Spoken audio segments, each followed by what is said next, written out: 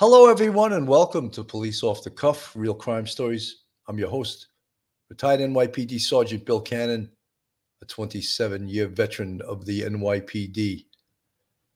The case we've been covering, the Savanah Soto, Matthew Guerra case, there's a lot of unanswered questions, and I think those unanswered questions are exacerbated by, surprise, surprise, social media. Social media helps a lot of investigations, but also hinders a lot of investigations because of a lot of false information that gets out there. And this false information is somehow reported as the truth. So we're going to try to bring you the truth today from true crime, real crime, from a police perspective, and a little bit off the cuff. So you're about to enter the police off the cuff zone.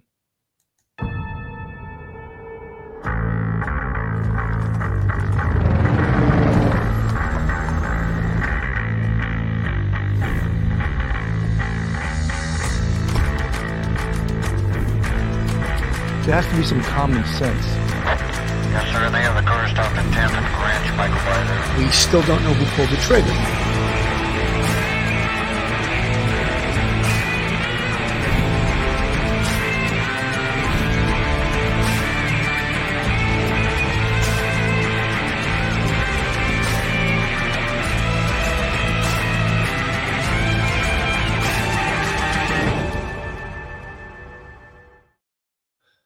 Joining me today, I have two co-hosts, two guests, if you will, both NYPD veterans. And first, I'm going to introduce retired NYPD Sergeant, Professor of Criminal Justice at Albertus Magnus College in Connecticut, attorney. Welcome to the show, Professor Mike Guerra. Mike, welcome to the show. Billy, good afternoon. Good to see you. Hello, everybody. You know, Mike, I'm always happy that when I call you with zero notice that you have no life and you're ready to go and do a show. Right. I say that, I'm a minute man. Kiddingly. And I know on Sunday sometimes the wife gives you the honey-do list, and hopefully maybe you got that done on Saturday and you didn't have to worry about doing it on Sunday. Anyway, with us also joining us today, another NYPD veteran, retired NYPD detective, straight out of Brooklyn. And, you know, he does the honey-do list without having to be asked. Because he's all over Brooklyn, all over the place, doing all kinds of Italian father things. Welcome to the show, straight out of Brooklyn, Detective Phil Grimaldi. Phil, welcome to the show. Wow, what an entrance. I tell you, what an entrance. Thank you so much, Billy. Hey, Mike, how are you? And hello, everyone. Sunday afternoon. Let's get to it. We have to have a little personality with this. We always have to have a little bit of humor, even though we're dealing with the most serious cases. Now, social media is such a big thing. And you know, I compare social media to the press in a way, because we've said on numerous shows, the press, the broadcast media, newspapers, they can be the best friend of the police or they can be the biggest enemy. And I would say almost the same thing about social media. Social media can really help investigators, but at the same time, they can really hinder an investigation and perhaps send the investigation, you know, channeling to a direction that they don't want to go because they have to check out all the things that are incorrectly being reported on social media. And is everyone on social media have good intentions? No, absolutely not. Sometimes people on social media are trying to throw enemies into the trick bag, as Phil would say, to get back at them. And we know that. The police know that. Sergeant Washington Moscoso, I think it's pronounced like that. Moscoso, that's right. My Spanish is a little Spanish 101 and 102. That's about it. Anyway, he said that a lot of the leads that they had to check out hurt the investigation, being plain and, you know, putting it out there. So, folks, when all this information is coming from the community, from allegedly friends and family members of the victims, it doesn't mean it's true. I think we take the truth in these cases from the police, who are the investigators on this case, and the district attorney's office. And they will release, of course, what they feel they should release without compromising the integrity of the investigation. I'm going to go to Mike first. Mike, your thoughts on the whole social media aspect of this case?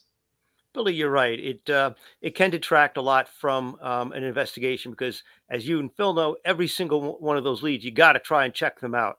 And in a case like this, you might have 1,000 leads, you might have 500 leads. It's a lot to do. 40 years ago, 30 years ago, 20 years ago, we didn't have all of this social media. And so therefore, it's a new development, and you got to go out and you got to check all of these things. And you're right. People have different motives. Sometimes people are out there actually putting stuff out to help. And that's really great, as many people saw in the video of the shooters, Christopher Pereira, his father getting out of the car. Somebody said, "Oh, there might be a second person in the car." They could observe things. That's really good. But then suddenly you have other names being thrown out there, identified as a possible suspect. We saw this in the Koberger case. A bartender, was identified, and all kinds of stuff out there. And it really does hurt the case. And although it is a double-edged sword, because sometimes, as we know, people do brag about their misdeeds on social media. So, and that's good because those are spontaneous statements. But you and Phil know much better than me how much it can drag down an investigation. Absolutely. Phil, your same thoughts on social media and just actually the regular media, the press, how it can help or hinder an investigation? Right off the bat, Billy, when we, before social media content was around or any kind of social media, we used to have to just deal with the media. The media sometimes, like you said, Bill, they could be utilized as a great friend of the police department for information, putting out photographs or videos for rewards, different things of that nature where you can get some information. And sometimes if they print erroneous information, innuendo, conspiracy theories, it does take the investigation away in a direction, maybe not from the direction that it should be going in. However, with the onslaught of social media and all the information that's gathered very quickly, it happens in lightning speed. I think that the investigators, the detectives, whoever's working on the case, they're able to figure out, okay, we have a direction. We're going in a good direction. There is all this other information coming in. However, we can maybe look at that a little bit later. Let's stay in the proper direction.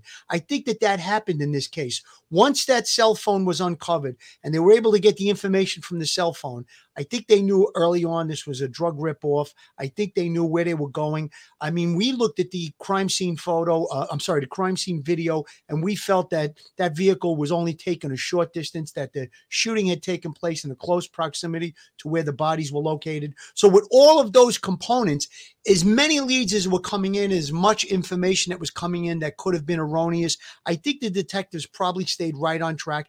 Not that they're going to dispel anything that comes in or say, no, we're not going to even look at that. If they wind up at a dead end, then they go back, they look at the information that came in. It does cloud investigations sometimes, but I really think that the expertise and the experience of the detectives in this police department, they did a fantastic job. And I really believe that they were able to say, okay, we're going to go in the right direction. We're going to stay with this track that we're on. And they were able to, put that to the side, let's say. This is some of the social media posts that or sites that were developed in connection with this investigation. There was over 24 Facebook groups, and you can see the one at the top, Savanah Soto case discussion, 18,000 members. Savanah Soto and Matthew Guerra case discussion, 2,500 members. The one under that, 3.2. Another one with 14,000, 2.2, 4.1. 905 members. So it's almost like you remember as a kid playing that game called telephone. Mm-hmm. So it's like when a message gets put out there, if the information starts out correctly, as it starts being spoken about and handed on and passed on, people add things to it, delete things to it, and before you know it, it doesn't resemble the truth whatsoever. And that is the nature of social media. However, having said that, we've learned a lot of things about social media. We've learned things about Savanah Soto. We've learned things about Matthew Guerra from social media. We were the ones that said, and initially, this is all about narcotics. This is about a drug deal. This is about a drug deal gone bad, And then I hear from, you hear from people saying there's a lot more to this than that's okay. That's okay if there's a lot more, because you know why? Because there's 2 people under arrest right now and they're not going anywhere, So if you want to call this, a conspiracy, you want to throw other people into this, that's okay, because we have the 2, most guilty people, they're innocent until proven guilty, but we have 2 people under arrest for this, a father and a son, and we have the shooter and someone else complicit in helping this. So if you want to call this a great conspiracy after the fact, the police aren't going anywhere. They're going to continue to investigate this. And if any of those things are true, they're going to find out about it and they're going to add it to the case. Mike. Yeah, Billy, that's one of the difficult things with social media. It is so powerful because it affects everyone's lives, and people hear half-truths and things like that. And we saw with the Koberger case, the police department doesn't have the ability to stare and answer every single conspiracy theory that is thrown out there. They wouldn't have the time to do the investigation. So when the police don't respond to all of these allegations of conspiracies, then it looks like the police are covering something up, and people then make these gigantic reasoning leaps that are irrational about the police. Oh my God, the police are covering up. Maybe it's some other wild speculation. And that unfortunately detracts from people's confidence in the police. But it is sad because the media does, when they put something out, the words they use have a lot of power to suggest a particular angle.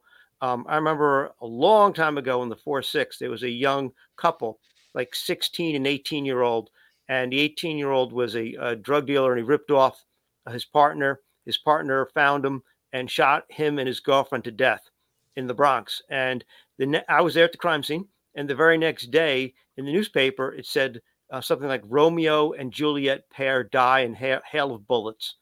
And I was shocked, but that's the way it was phrased in the media. And it was the farthest thing. These were not innocent kids. These were kids who were involved in the drug trade, and they paid dearly for it. It's unforgiving. They paid for their lives. But you're right. The sometimes the story takes on a life of its own, and therefore it really detracts from people seeing what has actually happened. You and I have been there, first responders, doing investigations. We know the actual timeline and the facts of the case.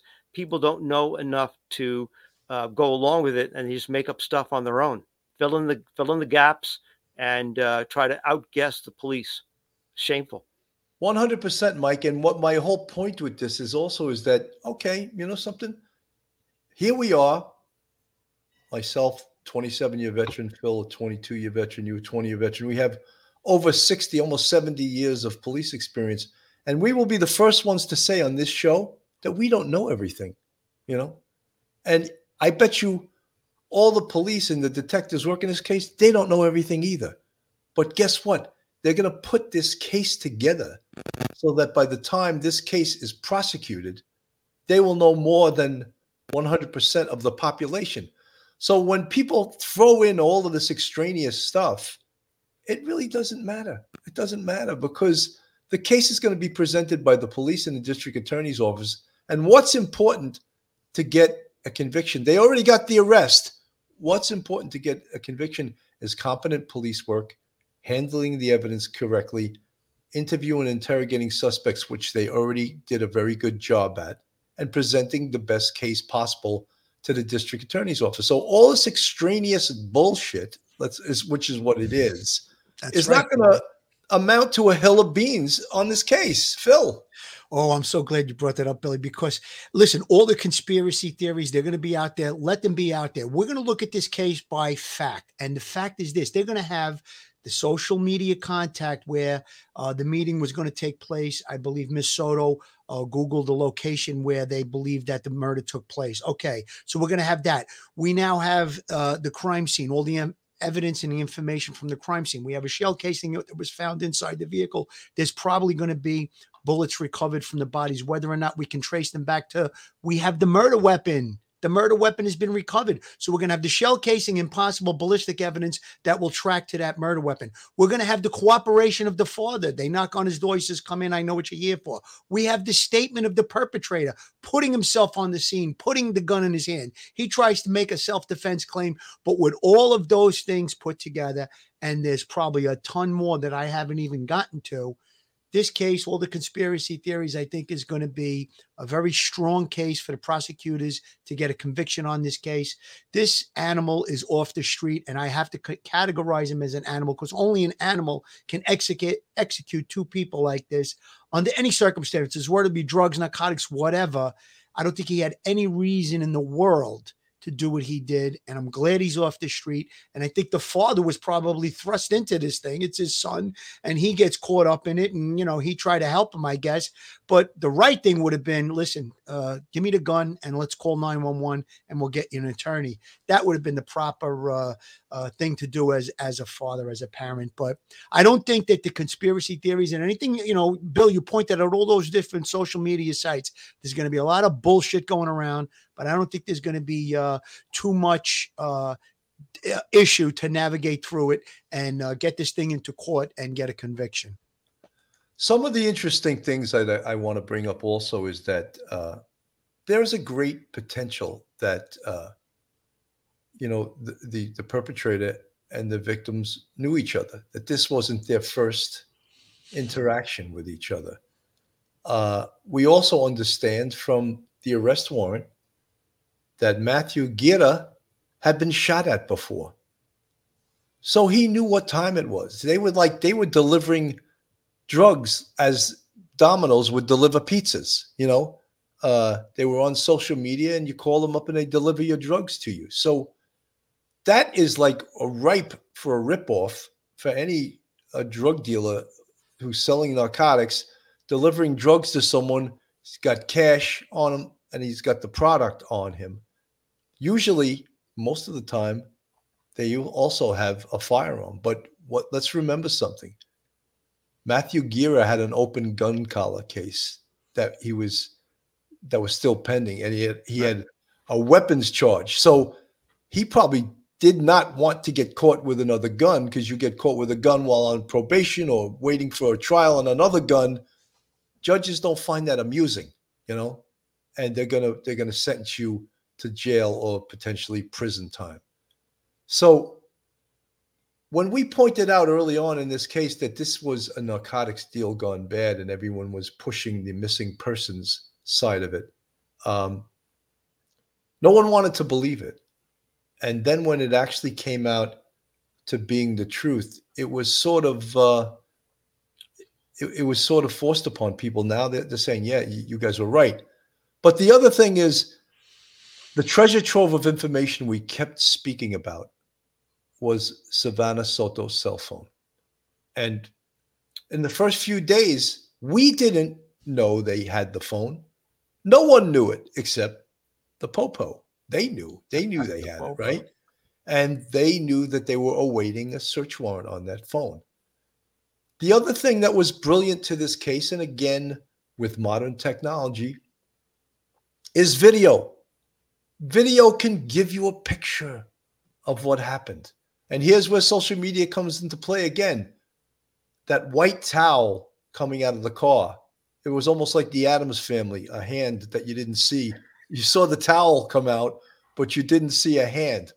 Was there a body inside that car handing Ramon Preciado? Was a body handing him that towel? Well, it would seem so. And the police are not denying that now. So is there a third piece to this? Is there, people, that's another thing about social media. People are now attacking the Preciado's home. They defaced the shooter's car. Apparently they're ordering Google Eats or, Uber Eats to their house. Google Eats. I don't think there's such a thing. Uber Eats delivers to their house. So all this has something to do, again, with social media and people using that to get back at these people. So do we know, in fact, well, the police aren't denying that there may be a third person that handed that towel out, but they're not naming that person as of yet. And that could be many reasons. Could be the mom. Could be Christopher's It could mom. be. Yeah, it could be. Well, they're saying it's not, it's his father's girlfriend, which perhaps would be his stepmom. But one of the reasons they may not be putting forth her name is A, it puts her life in danger, and they're not ready or willing to arrest her. They may be using her straight out as a witness.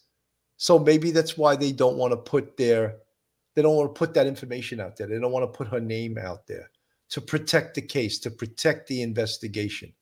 So we're not denying that. Again, social media is demanding, who is this third person? Who is it? We have to know. No, you don't have to know. You do not have to know who it is, because if and when this case goes to trial, and don't forget, this is a capital murder case. This is a death penalty case, right? So the district attorney wants to do everything correctly. So he doesn't have to tell you anything at this point.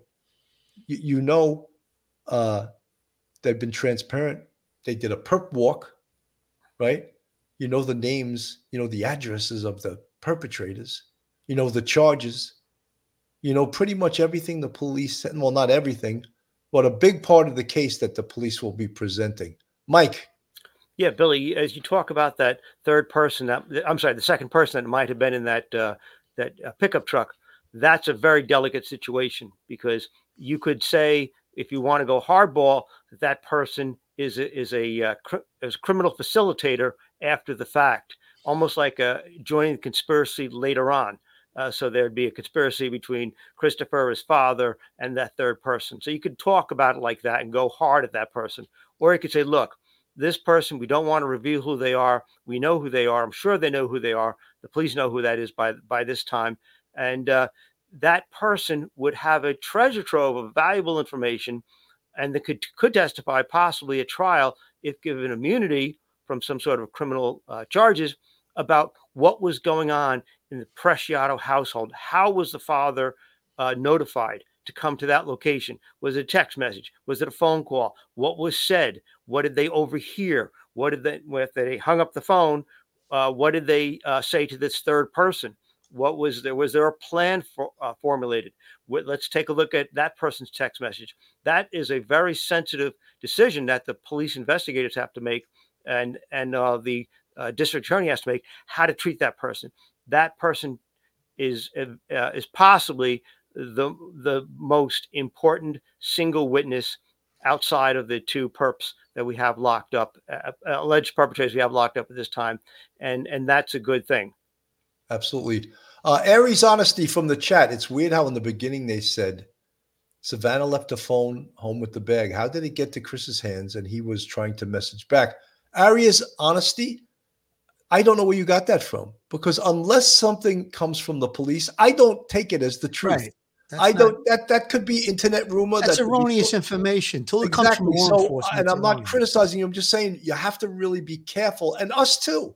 Mm-hmm. There were pictures of the shooter early on in this event, and it wasn't him. It wasn't the shooter. They had the wrong guy. They were calling it the shooter. People were putting that picture up and saying, well, this could be the shooter, and 100% wrong. So yeah. It was not the shooter. So imagine I just jumped at it and said, this guy could be. How? That's not a good reckless. thing to do. That's reckless. Bill, can I make a comment on this third person? This alleged third person in the car? Hang on 1 second. I just want to put one more thing up. Go ahead. Oh, wait, that's not what I wanted. I had something I had in mind. Now I lost it. Here it is. Tammy Wells Garcia from the chat. Was there any connection to these individuals prior to this incident? Tammy Wells, that's what I was speaking about before. If there is, the cell phone will tell us, right? Did Christopher call Matthew? Did Christopher call Savanah? Did either one of them call Christopher? That's where they cannot deny it, because you'll have the record of calls, of interaction. So I just wanted to answer that. And we don't know that yet, because why? The police haven't told us that yet. Exactly, Billy. And that was a great question. I think that the cell phones are going to tell the story with that. If there's any social media contact, text messages, etc., it's going to be there, whether it be Christopher's phone, whether it be the victim's phone. So we have that. The other thing I wanted to say about this possible third person, I mean, it looked like someone handed the towel. It could have been right by the edge of the window. We don't really know. But if there is a third person, it would be pretty much behoove the prosecutor's office to now take that person, interview them, see what their culpability is. I mean, they went along with it. Maybe they were thrust into it. It could be the girlfriend or whatever, whoever it is. Now we're going to make that person a witness. I've seen it many times in murder cases where I had a case one time where 4 or 5 guys did a kidnapping and a murder, and one of the people, the least culpable, they wound up using as the witness. It turned out that all of the people involved wound up copping pleas, so that person didn't have to testify. But it's not unusual for the prosecutor's office to take a person that is involved in a situation, is involved in a murder case, a conspiracy, whatever you want to call it, and the least culpable, sometimes they will put that person in the witness position as opposed to a perpetrator position. And I could see that there could possibly be some type of cooperation with the father as well on this case, but let's see, that remains to be seen. Sharon Reynolds from the chat, police now have body cam as people film nearly all incidents.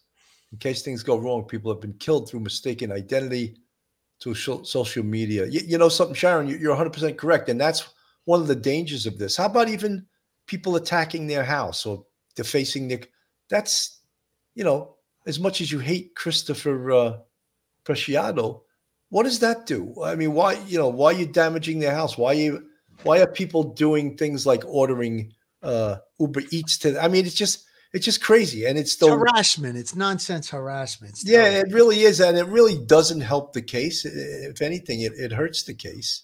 And if you really want a successful prosecution of in regards to what occurred here, then that's a stupid thing to do.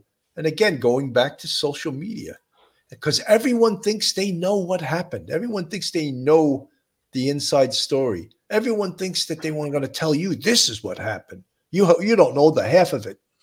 You know something? Maybe you're right. Maybe I don't. But you know something? The police know what happened. And they're the arbiters of what they're going to present in court and the case they're going to present against Christopher Preciado and his father, Ramon. So all you internet sleuths that are putting out this information, this is what it's about. The 2 people you see on the screen. Christopher Preciado, who admitted to the fact that he's the shooter, and his father, Ramon Preciado, that admitted to helping after the fact, being charged. You know, and I want to get to the actual shooting, because when we talk about admissions and confessions, what Christopher Preciado made to the police was a confession. He didn't realize he was doing a confession. He thought that what he was doing was telling about the self-defense thing, how good it was what he did because he used self-defense. But that's where the science of investigation will just nail him down, because he's allegedly wrestling with Matthew Guerra for the gun that Matthew pulled on him. And he's manipulating the gun, in his words. And somehow he shoots Savanah Soto in a close contact wound behind the ear, killing her. And then he further wrestles the gun and manipulates it, in his words, and shoots Matthew Guerra behind the ear and kills him. 2 shots. Where did these shots take place? That's another thing we can argue about. Was the crime scene inside the car? I don't know. You know why? There was only 1 spent shell found inside that car. And there had to be at least 2 shots. Where's the other shell? Could Matthew have been shot outside the car and then Savanah inside the car, thus the 1 spent shell? Where's the other spent shell? Do the police know where it is? Very possible. They're not telling us, right? So everyone that insists that the crime scene was inside the car and this is how it happened, they don't know. They don't know. But you know what will tell us? The science of investigation and things like blood spatter, right? Because in a close contact wound, there's a good possibility that the bullet entered and exited and left blood spatter on the inside of the car twice. But if there's only one blood spatter from the shooting, then potentially one person wasn't shot inside that car. Phil. Yeah, I think there's only two scenarios that I could see here. Either A, they were both shot inside the car and that second shell casing may have ejected out of the car and it's not recovered, or perhaps it is recovered, they're just not telling us yet. Or it looks like perhaps Matthew was shot outside the car and then dragged into the car. We know the drag marks are there. They talked about that. If he was in the front seat, shot in the front seat, dragged out of the front seat, put into the back seat so that way they can move the vehicle, that's one scenario. Or he was shot outside the car, then Savanah was shot inside the car, and that's how the shell casing remains inside the vehicle. I think that's the only two scenarios that I see. I think it's almost certain that she was shot inside the car. It doesn't appear that there was any drag marks or anything of that nature. So in my opinion, from what I know, sounds like she was inside the car. Possibly he was inside or outside of the vehicle when shot. Mike, your thoughts? Billy, yeah, we're talking about the self-defense, Christopher's self-defense idea. And Phil had mentioned the other day how wonderful it was that he hadn't lawyered up, that he actually threw that out there as an affirmative defense and actually made those statements that are totally contradicted by the physical evidence. And I always like to talk about consciousness of guilt. And I just want to throw that in there. I know. If I hear that one more time, I'm gonna get a new attorney. But one of the things I think about Christopher, because I'm like putting myself in his position, if you are truly innocent and you just wrestled a gun from a maniac and you shot him in self-defense and you shot his girlfriend who's 9 months pregnant by accident, and you still consider yourself an innocent person, why would you then get in the car and drive it away and kind of hide it? Why wouldn't you call 911 from the scene and say, oh my God, let me tell you, officers, come here, please. There's a guy that tried to kill me, and by accident, I killed him. I killed his girlfriend, and I defended myself against him. The idea that he would hide that and then call his father to meet him, that just shows that guilty mind. I'll use the term guilty mind from now on. Oh, stay with consciousness of guilt. I like that. Consciousness of guilt has been overused, so you use guilty mind. Okay. Yeah, but that's it right there. That's the consciousness of guilt. Mike, you really laid that out good. I think that was a great point. No, seriously, because you listen, he's buying drugs, but he's buying marijuana, let's say. He's buying some drugs. He gets into the struggle. He struggled. He takes the gun away from Matthew. He winds up shooting. So, and why didn't he call 911? Like you said, he could stay. Listen, I was buying drugs, but look what happened. I was fighting for my life, but he didn't. He showed the consciousness of guilt. And I think, Mike, you're going to wear that banner. Bill is surreptitiously, and I guess in the trick bag is mine. Absolutely. Folks, if you like real crime, true crime from a police perspective, then you're in the right place. Police Off the Cuff, Real Crime Stories. And if you're not subscribed to us, go on our YouTube, hit that subscribe button, give us a thumbs up, and ring that bell, and share us with your friends and your family. We'd appreciate that. And if you want to contribute to us, we have a Patreon with 3 different levels, and we also have a YouTube channel membership with, you can count them, 5 different levels. Real police, real true crime from a police perspective. You're in the right place. Police Off the Cuff, Real Crime Stories. I just want to mention now, when the detective who was assigned, he's referred to as the affiant in the arrest warrant. His name is Detective Jay Goodwin. I don't know his first name, if it's John, James, or what. But when he arrived on the scene, he observed the front right passenger side of the vehicle. Let me just put a picture of the vehicle up on the screen, because we've seen it from many different angles. There you go. There's the vehicle. He observed, and this is Detective Goodwin, a deceased pregnant female inside the front right passenger seat.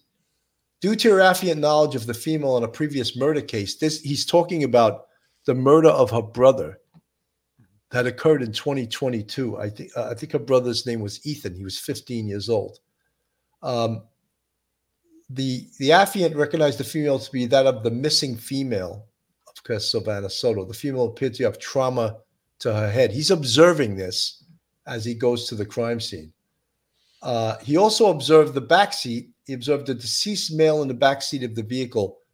The deceased male resembled the boyfriend to the female. The male had an apparent gunshot wound to his head. It appeared the male had been dragged into the vehicle. The detective didn't observe any weapon near the male. So they got a search warrant to process the car. While waiting for the search warrant, the affiant spoke to the families of the female and male. It was found that the boyfriend, who we know as Matthew Guerra, sold narcotics and would use his phone through cellular communication as well as social media to sell narcotics. It was also advised that the boyfriend would post money and narcotics on Instagram. It was stated that people wanted to rob the boyfriend, and it was stated that the boyfriend had been shot at before. The family provided the detective with the phone number of the female.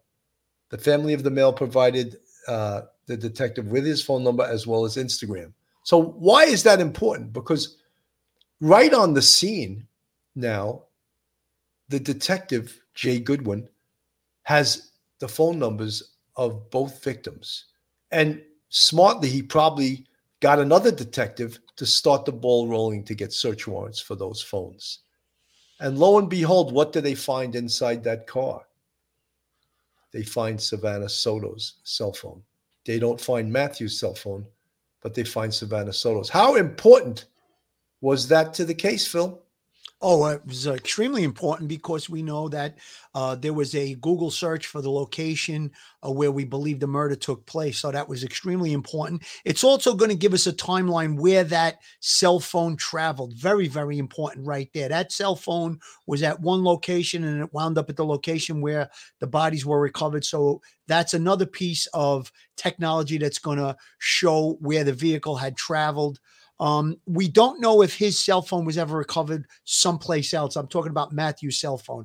Was it recovered in the vehicle? However, even if it's not recovered, we'll be able to extract that information from the cell carrier, where the phone traveled, what text messages went by, what text messages were exchanged, as well as social media postings and responses. That's all accessible through the carrier for the cell phone. So it's, even though the phone's not found, if it's found, it's great. If not, they could still get that information. Absolutely. Mike, your thoughts? Yeah, Billy, that was crucial because that gives the timeline. As Phil said, the timeline is so important, start to finish. What was the timeline of this crime from the time that they decided to go to Charlie Chan Drive? At what time was there a Google to search for that location? The invitation or the offer to buy narcotics. Very compact timeline. It was all before somewhere like 11:45, 11:50, 11:55 at night on the 21st of December. And that is crucial because that cell phone places people in a particular area at a particular time doing a particular thing. And that video, absolutely also, same thing. Very crucial. I'm going to put the arrest affidavit up on the screen for right now, just to show you when the search warrant arrived at the location. A search of the vehicle was conducted. The search found it's written spent shell casing in the vehicle. However, there was no weapon recovered in the vehicle. There was apparent blood transfer on the outside of the vehicle that was not consistent with the boyfriend causing harm to the female. Both the female and male had gunshot wounds to the head, and male also had apparent drag marks on his back. It was believed that the female and male were killed at a different location, and the vehicle was driven to the recovered location. So that's from the horse's mouth. So when social media is telling us that no, they were both shot inside the car, that's not the conclusion that the investigators coming to from the physical evidence inside the car, from the evidence, drag marks on Matthew Guerra's back. How do you get drag marks if you're already inside the car? The blood outside the car, isn't that also indicative of potentially the shooting of at least one of them? At least one of them. I think, Phil, you probably hit the scenario correctly that Matthew Guerra was shot outside the car and Savanah Soto was shot inside the car. That's what it says. Thus, the one spent shell casing. Thus, all this other evidence we talk about, blood spatter, the drag marks, all the scientific evidence that social media is unable, incapable, and unqualified to explain. But professional crime scene technicians, professional detectives responding to the scene and observing the crime scene can interpret the crime scene in a way that social media cannot. Mike? Yeah, Billy, when you look at arrest affidavits and search warrant affidavits, they're trying to make a case, probable cause, in order to get a search, in order to get an arrest for someone, and they're going to include everything that is relevant to that discussion. And so the police, if they wanted to and had the time, it would be unnecessary, but they could put a lot more. They could make this search warrant affidavit, this arrest affidavit, 3 times as thick. So that's all the other stuff that will be presented later on to the grand jury. But for the police purpose right now, at that time, was to get an arrest warrant, a search warrant. They provided the judge with just enough probable cause at that point, and the judge signed the arrest warrant. So there's a whole lot more that is in that case file, as you and Phil know much better than me. There's a whole lot more that hasn't been revealed. It doesn't mean they don't have it, and I don't want people to think that, oh my God, the police only have a little bit of information at this point. They're not clear. Is it 1 casing or 2 casings or whatever? It doesn't matter at this point. The police have all that information. It'll be brought out at the grand jury. It'll be brought out at trial. But I think people should read this and try to read it several times to kind of figure out and play out in their mind what actually happened, and not listen to people speculating all kinds of wild conspiracy theories. That doesn't go anywhere. It doesn't help anything. It just clouds people's judgment. 100%. Back to the search warrant, and I just want to get through this because I think it's so very important. During further investigation, the Detective Goodwin found video surveillance at 5903 Danny K. The video surveillance found on December 21st, 2023 at 23:59 hours, a Chevrolet Silverado gray driving with its lights off from the vehicle recovered location. Mike, what does that indicate? Driving with its lights off. Right. Can I say the word? Say it. Consciousness of guilt. There you go. Yep. Thank you. The Silverado pulled in the middle of the back parking lot and parked the vehicle. The victim's vehicle could be seen approaching the Chevrolet Silverado. The victim's vehicle parked next to the Silverado. A heavy-set male exited the Silverado, and the driver's side door of the victim's vehicle opened. The heavy-set male approached the driver of the victim's vehicle and appeared to speak to the driver. The heavy-set male then get a towel from his vehicle and appears to wipe down the outside of the victim's vehicle door where he had touched the vehicle. Again, consciousness of guilt. The driver of the victim's vehicle exited the vehicle for a brief moment and sat back in the driver's seat. The driver did not match the description of the female victim or the male victim. The Hispanic male got backed into his vehicle. The victim's vehicle drove behind the building where the vehicle was found on December 26th, 2023. So a lot in there, a lot of stuff that we saw on video. They don't mention in the arrest warrant that perhaps a hand came out handing that towel. Somehow the towel just appeared from out of that vehicle. But there's a good possibility that someone did hand that towel to Ramon Preciado, and so he could wipe the vehicle down, so he could wipe his own hands down. I wonder if they ever found that towel. What do you think?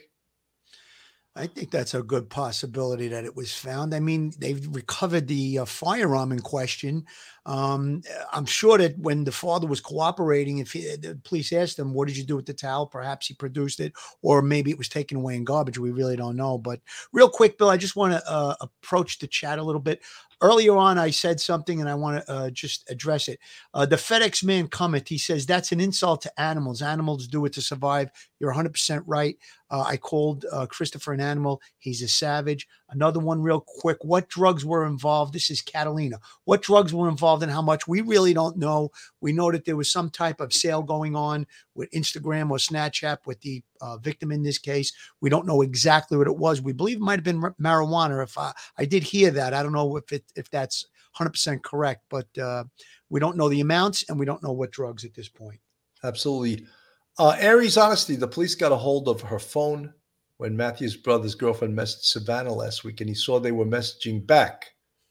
The brother said it himself. They thought it was Chris. But, Aries, again, this is all like double and triple and quadruple hearsay. So we can't report that as the truth. Yeah, I'm sure there's a lot of this will turn out to be true.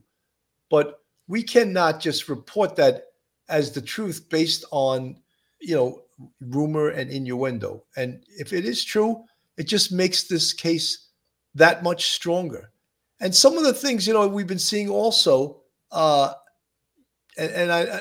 this picture right here, I mean, that's disturbing, right? There's Matthew holding a semi-automatic handgun in his right hand with a laser. And then in his left hand, he has what appears to be an AK-47.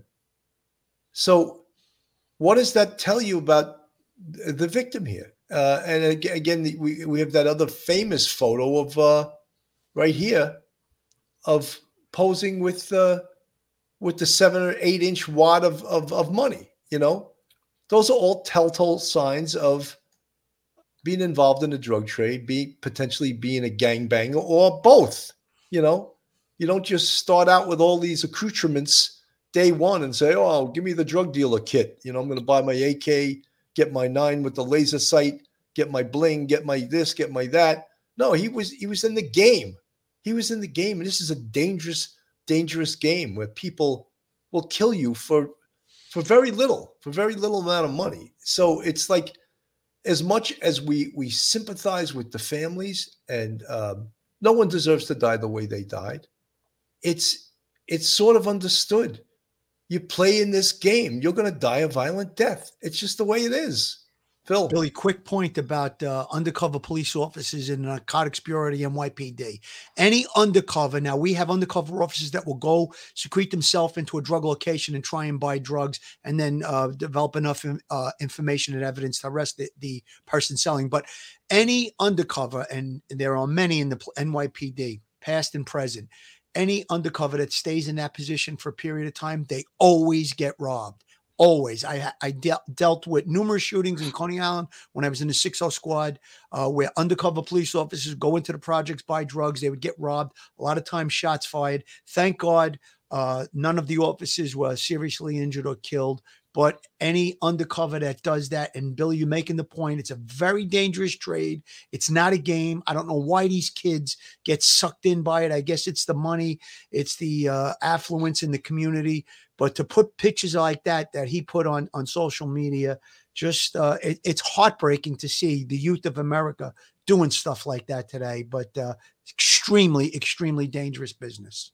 Juror 13, no one in law enforcement has stated Savanah was shot behind the ear, not the medical examiner. So how is that being stated as fact? Where did it come from? It actually did come from the police press conference. I believe Sergeant Moscoso said they were both shot, close contact wounds behind in the head, maybe behind the ear. That came out from some other. And again, I could be wrong. Maybe it's no police reports. It was in a press conference, which there were multiple press conferences, both by the chief and also Sergeant Moscoso. So, but you're right. There has been no medical examiner's report, the results of the autopsy, but it was reported early on that both had been shot, close contact wounds behind the head. And that was told maybe by the police to explain perhaps the crime scene and to explain where they think the crime scene was. But they fully admitted they didn't know if Matthew was shot inside the car. It says it in the arrest warrant that they're not really sure. They just know the vicinity of it. So perhaps they didn't find the second spent shell that would give them a better idea. And the Christopher Preciado, one of the things I wondered about when in his statement was he makes that self-serving statement about how Matthew came up and pointed a gun and they wrestled and he shot Savanah and they kept wrestling and then he shot Matthew. The police, what detectives would do is they would take that statement down, get him to sign it, and then they would re-interview him and say, look, your first statement is nonsense, absolute nonsense. And they would confront him with that. That's exactly what they're supposed to do. I would like to know the results of the second interview with him. Phil, you could talk better about this. You took these statements. 100%. Take all the information. Let him tell us whatever it is. You're in the room. You're in the box. You're going to present him with, listen, we know you're getting charged with murder. Help yourself. So he starts giving that information. Take it all down. And then you're going to pick apart the parts that you think are untrue. And you're going to hit, like you said, Billy, perhaps you get him to write it out, sign it. And then you're going to say, you're going to go into court with this. I mean, it's really not logical that you did all of this struggle, and the evidence is going to show maybe he shuts down at that point, or perhaps maybe he may tell the truth. It doesn't seem like he came with a different story. It sounds like he stood with this same self-defense, self-serving statement. But again, we don't know. We don't know for sure. We don't have the case folder in front of us, but that would be the tactic that I would definitely do. I would let him tell me everything. I want it all. I would go over it several times. How did it happen again? Explain this part, explain that part. I want a very detailed statement from him. Then after he does that, that's when I'm going to pick it apart and try and get him to tell me the truth. Krista C., can't they tell if they were whacked in the car? Wouldn't the car be blood spattered all over? Yes, but 100%. They can't. If both of them were shot in the car, that would be consistent. There would be blood spatter. But what we are thinking, and again, we have no access to the crime scene. We don't know. They haven't done the crime scene report or made it public. There was one spent shell in the car that was recovered. Therefore, there's a possibility that Matthew was shot outside the car. We don't know the crime scene. Yeah, if he was shot, it appears that he wasn't shot in the back seat. He was dragged into the back seat. Right. So, yes, there would be forensic indicators if both of them were shot inside that car. And we don't know. Again, we're not privy to the crime scene. They haven't discussed the crime scene anywhere. So we don't know. I want to move on toward the Billy, can I make one other quick point about that? I think that's a great question that that person just asked. But initially, the crime scene investigation is going to tell us if we see blood spatter and brain material or different things of that nature inside the car. That'll give us an indication that the shots were fired from inside the car. But also, very important, forensic pathologists will give us positioning. Most likely positioning of the body. Was the body prone? Was the body seated? All the different things that a forensic pathologist will be able to tell us. So we have the initial crime scene that's going to tell us some things, and then we have the autopsy. Forensic pathologist will tell us other things. Phil, go ahead. One quick comment. Go ahead, Mike. Okay. Yeah, just as Phil just said, it's all those little things that are going to give us a great picture. Someone in the chat asked a few minutes ago, "What's so important about the towel, the white towel that was in the Chevy Silverado?" And I was thinking, as the father seemed to wipe down around the door. I'm thinking of the door, the top of the roof where the door is of that Kia. That towel may be important because there may have been, if Christopher was shot outside or just a few feet away from the car, there may have been blood spatter on the door of the car and on the roof of the car. And the father may have taken that towel, wiped that down for his son, who's actually now in the driver's seat, and then threw that towel in the back of his Silverado. So there may actually be, DNA and blood from Christopher on that towel. So that towel, a lot of people don't realize that towel is going to be able to tell us a lot, potentially tell us a lot about Christopher's position when he was shot. 100%. And all of these things have to be dissected, sitting down and taking your time and looking and having other investigative minds with you that have the knowledge to dissect all of this evidence. This is not something you learn in a day or two and say, oh, that's, that doesn't make any sense, this, that, and the other thing. Well, that's why people take their time in going through the evidence and taking a look at what does the evidence mean. Liza G., I was looking for your comment. Police off the cuff, can you go back to semantics if shell casing in affidavit? Yes, it is. They refer to shell casing. It doesn't say A. They must, the little word A. They said shell casing. They don't say shell casings. It says a shell casing. And it is confusing. You're right. But two people weren't shot with one shot that killed both of them. There was more than one shot. So inside the vehicle was a shell casing. I hope that clears it up. Now I want to go back to really the icing on the cake.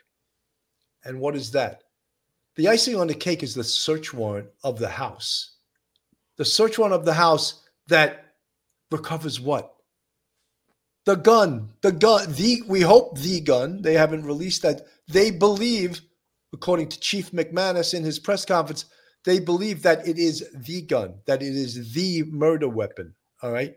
So whether Christopher admitted that that's the gun, or whether they have already tested it and it's shown that, yes, it matches the shell casing. Now, we went to great pains the other day to explain there are at least two markers on an ejected shell. One is the extraction marks on the side of the shell casing, and the other is the firing pin mark on the primer of the shell casing. Both of those are extremely identifiable, coming back to the firearm that shot it. So very good, Bill. Very good. I like that explanation. Well, that's better. That's the science. That's the science. Right. That's the science of this. Yeah. Better than a fingerprint. And I also mentioned in a very short video, I believe with Mike Guerra and myself, that it goes to IBIS. And IBIS is a technology which stands for Integrated Ballistic Identification System, right? And it's a national system, and it can identify a firearm through the brass. Also, what else will it tell us about the firearm? Was that firearm used in any other shootings? And that's unbelievable. And I explained how in Manhattan, we would have numerous times a gun come up that was used in shootings in 3 different boroughs. And you'd be like, how the hell is this happening? Is this the same perp? Or is this perp just lending his gun out to his friends? And what we found out later on, it was the latter. Perps loan their guns out to their friends that do shootings in other boroughs. Mike. Yeah, Billy, the ballistics is so important in this case. And, that no matter what, Christopher says, the ballistics evidence of the firearm, if it matches, and the position of the bodies when they were shot, all of that matters much more than what Christopher's story. Christopher's story is great because it's probably going to be contradicted by the evidence, and that just makes it all the better to present to a jury and a grand jury and a trial jury. But nothing speaks about the consciousness of guilt, and I love sneaking that in there, than the fact that that gun was used to shoot 2 people, and then it was hidden in the house, and they found it right there. And so that was fantastic. And I'm glad, as a 19-year-old double homicide, alleged killer, that he didn't do the smart thing that a much more experienced killer would have done, would have been destroy that gun as fast as possible, dump it somewhere, get rid of it. But get rid of the murder weapon. Yeah, just thankfully he didn't. And so that is huge, because that's science. That's not emotional. That's not people's feelings. That's science. Billy, I got to make a comment about the gun. First off, I got to say, Bill, you're going to give Ed Wallace a run for his money on that description of the. I don't know about that. I know a lot of shit. Maybe not as much as Ed Wallace, but that was pretty good, because I had a case with shell casings, and when a bullet is extracted from the gun, you're right. There's the hit on the firing pin is very, very distinct from the firearm, and also the striations that when it ejects, it makes certain marks on the shell casing that are identifiable to the gun. But here's something else about the gun. Very, very important. He's going to claim in his statement that he wrestled this gun away from Matthew, and he wound up shooting Matthew and accidentally killing Miss Soto. But they're going to examine the gun. Would they find Matthew's DNA on that gun? Because the gun, if it's an automatic, it's got a clip. There might be DNA in there. And we know from the photos that were posted on the internet that he liked to, pose with his guns and touch his gun. So if Matthew's DNA is not found anywhere on that gun, that's going to really, really put a damper on his statement, self-defense, that he wrestled the gun away from Matthew. So finding the gun, Billy, I think you said it earlier, this is like the cherry on the top of the cake. It's a neat package. Listen, we know juries can come up with some crazy, decisions at the end of a trial.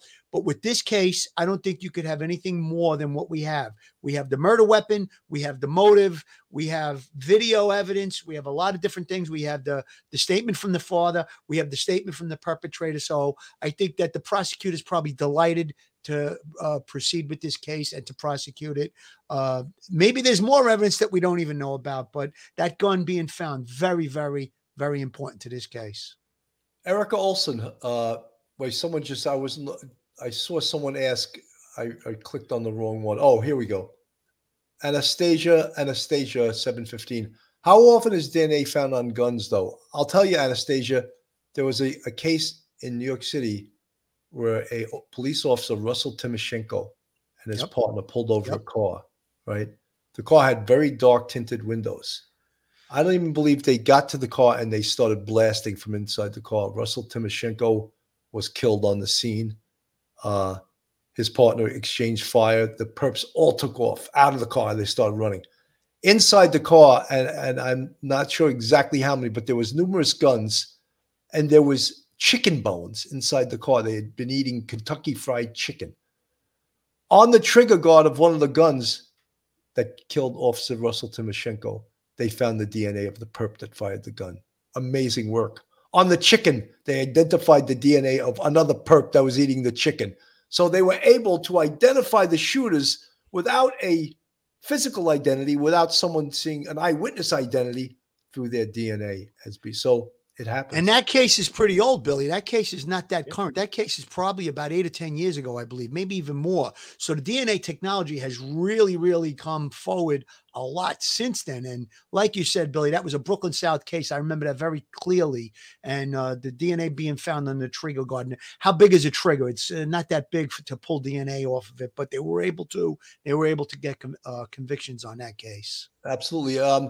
Nadi Gabri, the lieutenant, said they had the murder weapon, yet no forensic tests have yet been completed. Well, they're not in a rush. They'll do it. Right. They'll get it done. You know, they're pretty sure it's and when it comes back to that spent shell casing, that's going to be a huge win for the police department, a huge win for the good guys. They'll have the evidence. The other thing about the gun that we didn't mention was the gun's got a history. The gun's got a serial number, right? So if they can prove that Matthew Guerra never had that gun, but somehow it's, say, related to Ramon Preciado or Matthew, or they can prove that they had that gun, how was it that Matthew came to the scene with your gun? You know, how is that possible? So again, another and I'm not saying they're going to be able to prove that, but there's a possibility they may be able, the history of that gun, which they always do, through alcohol, tobacco, and firearms, they run the history of that gun. Where was that gun? Is it a stolen gun? Is it a defaced gun? Where was that gun? Who last owned that gun legally? Now, Christopher Preciado apparently didn't have a criminal history. Could he have bought that gun legally? Yeah, he could have, right? So it may be registered. I'd say the chances of it being registered are pretty slim, but there are still ways that you can prove that that gun belonged to him. Phil. Absolutely, Billy. Listen, he could have traveled out of state and purchased that gun legally or with some kind of identification. So the track of that gun is going to be very important, Billy. If they can narrow it down that it came from Christopher, all well and good. Or, where it came from. If it was stolen, perhaps they could tie him to that. But I don't think they're going to be able to tie it to Matthew. It seems clear to me that this gun was in the hands of Christopher and it was his gun, even though he's going to come up with that self-serving statement that it was self-defense and he wrestled the gun away. Whether or not they're able to do that, perhaps the serial numbers are, taken off the gun to a point where it's not traceable. I think we still have a very, very strong case against Christopher in this situation. You know, all of all of the innuendos, all of the, this is what we think happened, this was a hit, this Matthew owed Christopher money. We don't, that's never been reported by the police. The motive has never been reported. But the police said early on, Sergeant Moscoso said this was a drug deal gone bad. He said that right in the press conference. It was all about drugs. And in the arrest warrant affidavit, the family said the same thing, that this was about drugs. You know, they were both involved in the game. They were both involved in the drug trade. So not to give anyone an excuse to do what they did. It was horrible. And we sympathize and we mourn with the family of the Guerras and the Sotos. A horrific situation. But we can't help but think that, you know, this is part of the bad things about this country, is that, you know, a lot of young people are involved in the drug trade, and they learn the hard way that the fast money comes with a price, and the price is your life. So our dissertation here that we started out with, did social media help with this case or hinder this case? And you can decide. I have my own opinion. I think it's a double-edged sword. I think social media helps, but it also hinders, because it also makes the police work 10 times harder than they ever had to work, because they have to disprove all the false leads that are coming in from social media. Mike? Billy, it helps and it hurts. It's a two-edged sword. You know, the technology, the cell phone technology and the ballistics technology is the main things. But the social media, people put stuff up there spontaneously. And, you know, and sometimes they get things right and sometimes they get things wrong. And it's difficult for the police to have to deal with all of that stuff as a real distraction. But when people like, you know, Matthew and Miss Soto, Savanah, put things on social media themselves, and then maybe Christopher Preciado puts things up on social media, it adds a little bit of background information and sets the tone or sets the stage for what has happened. So it gives people a fuller understanding. So sometimes it is good, and sometimes it is like the worst detriment for a police investigator. Absolutely. Bernie Heaven, no ballistics report in yet. Oh. Matt carried a weapon. Casing could have been from prior events. Open minds. How can Grimaldi be so sure? Speculation. No, it's not speculation, because once they do the test, we'll know for sure. Right, yes, right. This spent shell matches the gun that they have. And if I just highlighted that. I was going to comment on that. I'm glad you put it up, Bill. I'm not certain that it could be a shell casing from a previous encounter of him firing a shot, because we know he did carry a gun. That's 100% possible. But it's more likely you have two dead bodies in a vehicle. You have a spent shell casing inside the vehicle. I'm going to say I believe it could be fired from the murder weapon. If not, then it's not. But like Billy said, we're going to have ballistics examination. And I never said 100%. It is some type of speculation, but it's an educated guess from an experienced law enforcement officer that did many, many homicide cases. Absolutely. So, folks, that's going to be about our report for today. I think it was pretty interesting. We had a pretty interesting panel here. And I hope, again, if some of you people are new to this channel, you're not subscribed, go on our YouTube, hit that subscribe button. Oh, I forgot to do the Joe Murray commercial. We're going to have to do that quick, Phil, before we... You got it. There we go. Put that up on the screen. Joe Murray, attorney at law. Now, you see it right there on the screen. Now, if you happen to find yourself in need of legal counsel in the New York City and surrounding area, Joe Murray is your man. He's not only an experienced criminal defense attorney, he's also a retired 15-year member of the NYPD. So he literally knows both sides of defense. If you need to get a hold of Joe, his website is jmurray-law.com. His telephone number is 646-838-1702. Or you can email Joe at jmurray-law.com. Joe's a big supporter of police off-the-cuff real crime stories, and we think he's a terrific criminal defense attorney. Mike, I'm going to go to you next. Your final thoughts. I just want to thank everyone for tuning in for the show, and everyone just sit back and take it slow. And when the police are ready to release information, the district attorney is ready to release information, they will. Silence doesn't mean that they don't know what they're doing or they're conspiring or something like that. It means that They are processing all of that information. It takes weeks and weeks to get this all done. So just be confident. The San Antonio Police Department did a fabulous job. Absolutely. Phil, your final thoughts. Final thoughts. We went through this case and we talked about the social media, a little message to the youth, people involved in social media, and even the families.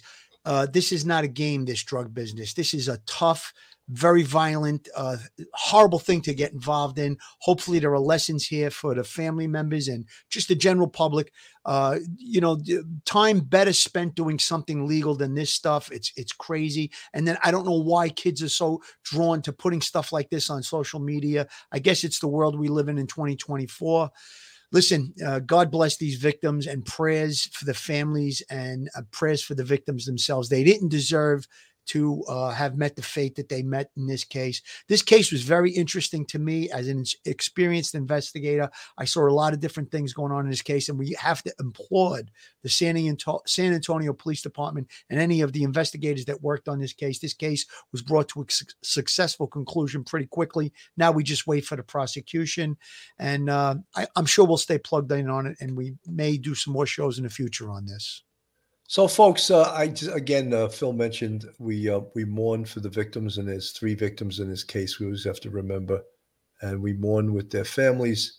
And we, as Phil said, we applaud the San Antonio Police Department. They did a fantastic job, and going forward, I think they're going to have a successful prosecution. If there are any other missing pieces in this case, I'm sure they'll find them and they'll put them to bed. Have a great Sunday afternoon, everyone. Thanks for tuning in. Police Off the Cuff, Real Crime Stories. God bless. Stay safe, everyone. One episode just ain't enough.